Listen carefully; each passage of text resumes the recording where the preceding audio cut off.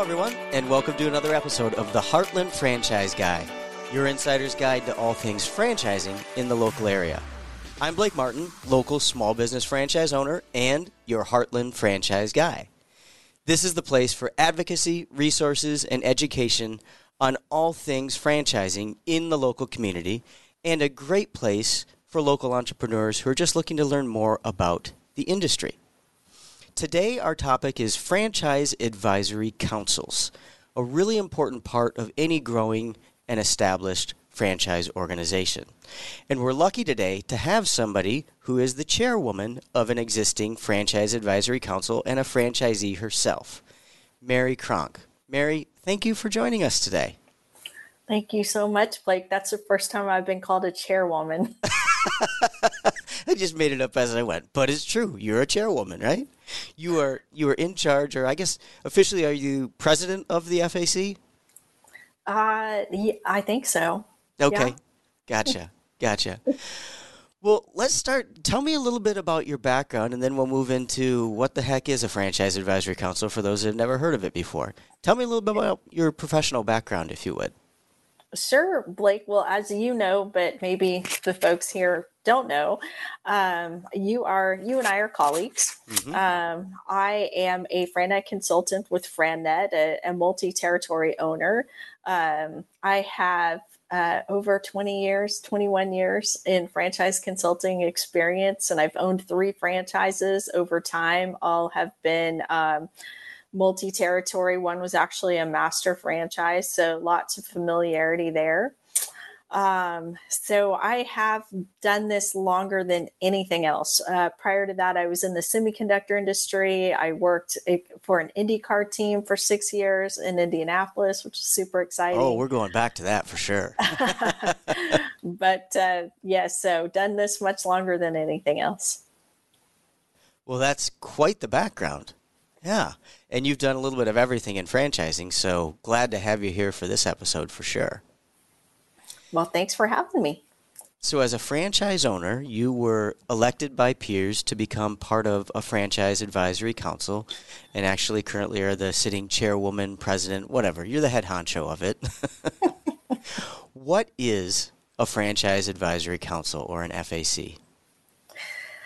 In our case, well, I do find that with some franchises, it's a little bit different. The structure can be a little bit different. The interaction between the franchise advisory council, the franchisees, and the franchisors can be a little bit different. Mm-hmm. So in our case, it's really working hand in hand with our marketing team, with our corporate team, to make sure that our franchisees are really getting what they need to be able to do what they do the best way that they can.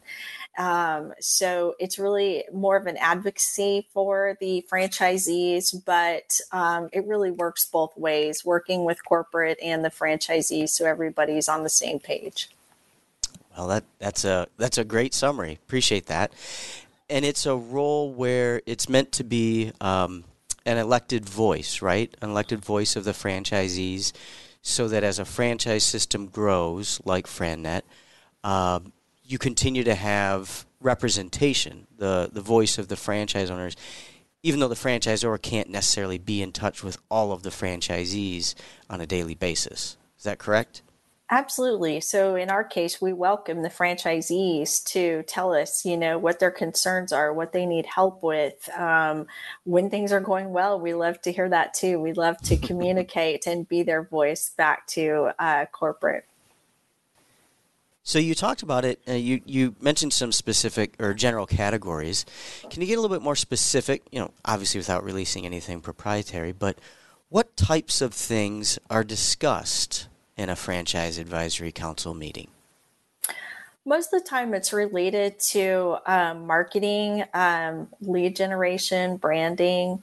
So it really kind of goes back to, again, what the organization is like. I have friends in other franchise systems where They're really working regionally. In our case, that's not the case. We're really elected nationally. We work on behalf of everyone on a national basis. The other responsibility we really have is from a financial perspective. The franchisor actually collects fees from the franchise owners, and we use those fees basically to fulfill those things that I mentioned before: the marketing, the branding, the lead generation, in order to benefit all the franchisees together. Got it. And so, as you said, in other franchise systems, you might have a separate brand or marketing council and franchise advisory council. But in this case, part of the responsibility of the franchise advisory council is also some portion of the national marketing spend. That's correct. And as closely as that comes together with technology, there are a lot of technological aspects that we work on as well, especially in this world that we're in of digital marketing. Yeah, exactly. Quick moving, right? And having some insight from the people who are on the street out there doing it matters in that case. Absolutely. So, can you talk a little bit about the composition of the Franchise Advisory Council? And again, we know that these can vary. It's not like it's a federal law that you have to have a certain composition, but it's the discretion of the franchise system itself. It's not just a handful of franchisees who participate in these conversations, right? Which are typically Zoom conversations and sometimes in person. In our case, we have 5 franchisees that are elected in 2 positions on the Franchise Advisory Council. We have the chair, the vice chair, and then 3 others. In addition to those folks, we work hand in hand with marketing. So it's not unusual for us to have our vice president of marketing, our marketing director, and other support. We also have the president and CEO of FranNet that participates in these as well. You bring up a really good point there. So you've got some key executives involved in these conversations, and in the case of FranNet, they're really every other month. There could be a greater or lesser frequency with other franchise systems, but it begs the question, that's a serious dedication of time of the key executives. What's the value for them? Why do they want to have a franchise advisory council? Well, for them, they need that conduit to the franchisees, for one. The other thing, too, is going the other direction. We can bubble up best practices and bring ideas to the table coming from the franchisees all the way up to corporate. We've all heard that story that the McDonald's franchisee was the one who actually created the drive-through window and brought that to McDonald's corporate, right? Yeah. So whether or not they came through their FAC, I don't know. But that's the same. It was probably the chairwoman of their FAC. Yeah. It's the same sort of idea there. So I think there's benefit, to those relationships, kind of rolling back and forth. Does that make sense? Absolutely, it does. It's creating forums for effective communication. And for any responsible franchisor, you'd think, having been a franchisor before, I can say this, any responsible franchisor gets concerned that as we continue to grow, there's real economies of scale and advantages that you have, but you also get concerned about losing some of that personal touch and losing some of the communication with franchisees. You wish you could talk to every one of them every day, but you can't. It's just not possible anymore. So, as you said, that conduit for communication, I think having been a franchisor, that's exceedingly important, and that's why the key executives should be involved in those conversations. Yeah, absolutely. And I think it speaks to our organization that those executives are part of that on a regular basis. And just speaking on communication, I think it speaks to a lot of our organization that we actually have meetings, for everyone to be a part of on Fridays, even outside of being on the FAC or using the FAC, as a conduit. So I think that we've got some pretty good opportunities in our organization that really kind of keep things more transparent. Right. And to clarify, to be a part of the Franchise Advisory Council, to be a participating FAC member, it's a nomination and election process from your peers, right? That's correct. And in our case, the franchisees are nominated. They can nominate themselves. They can be nominated by other people, but they have to be in good standing with the franchisor, in good standing with their own business. It wouldn't make sense for them to spend time on it otherwise. And then the election is, by our peers, like you said. So Yeah, yeah. What are your thoughts on, so, there are franchisors that are just starting up. They've got a few locations, and then, of course, there's franchisors like McDonald's that we talked about before, been around for 80 years, got tens of thousands of locations. Any thoughts on when is the right time to start forming a franchise advisory council within a franchise system? This is a really interesting question because I worked with someone recently who was a newer franchisee in their franchise system. And in her particular case, she was asked by corporate to be on the FAC. So it wasn't elected, but they needed a starting point, right? So it's her and four other people that they asked to be a part of it to help them with that information and drive the organization. I think the thing that's really important about that isn't necessarily when you put it together, it's about having a structure for it. And that was one of the things in talking to her that I realized how unique we are, that our structure for our FAC is very well put together. Our meetings are very productive.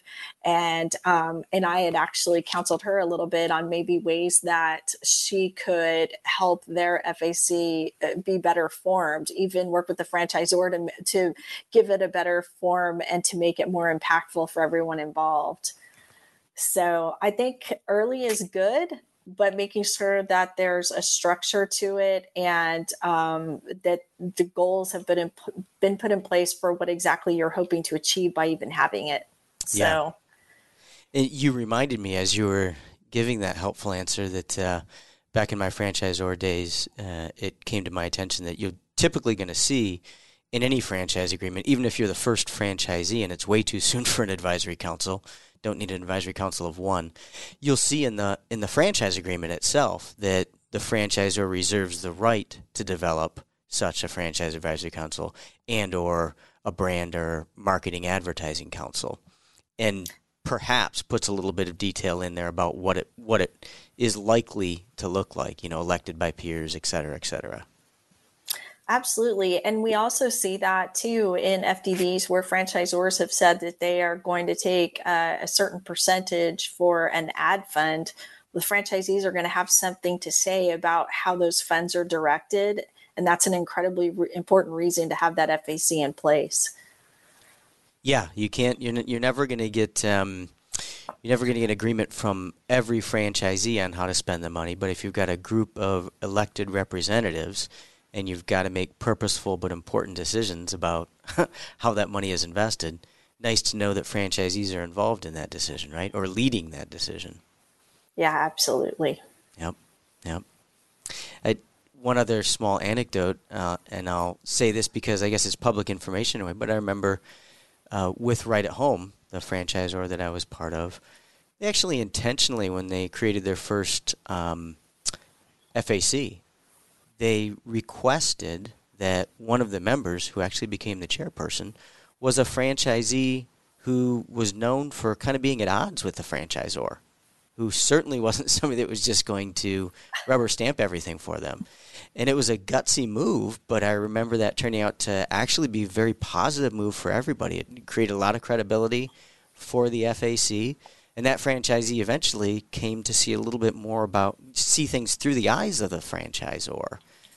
And I'm betting you see things a little bit more through the eyes of the franchisor being a chairwoman yourself, right? It's funny that you say that because I think that everyone at some point in their life should run for some type of elected office, whether it be the FAC, city council. My husband did that. No matter what it is, they should have that experience. Number one, to understand how rigorous it is to do something like that, to go through the election. Number one. Number two, once you're on the inside, things are a lot different. It's not exactly what you thought it was, positive or negative. If you view the world, through rose-colored glasses, you may think that's all you're going to see when you get there, and that's not the case.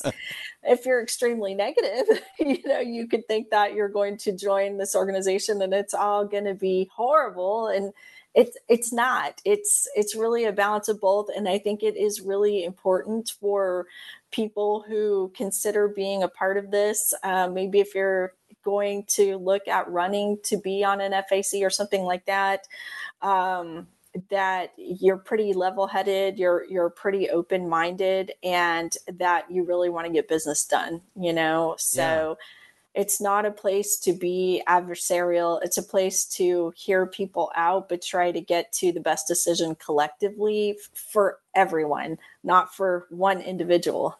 So I cannot think of a better way to wrap up a conversation. I think you tied that up nicely, and it really does kind of define what the ideal environment is for a productive franchise advisory council. So thank you.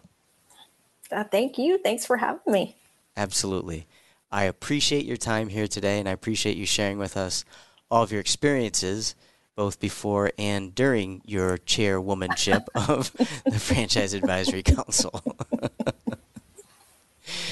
Mary, thank you very much for your time. Mary Cronk, down in warm Texas. Appreciate you taking time from outside in order to join us indoors for a podcast. Thanks, Blake. Thanks for having me. Absolutely. And thanks to everybody here for being part of and listening to today's podcast. Remember, don't keep us a secret. If you see anything in this episode that you think others should know about, please be sure to share and also subscribe and follow. We want folks to learn as much as they can, particularly if they're looking into researching franchise opportunities.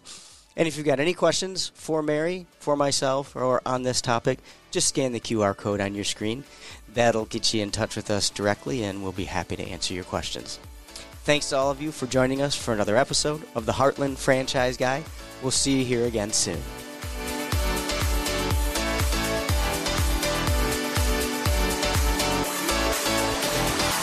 A Huda Media Production.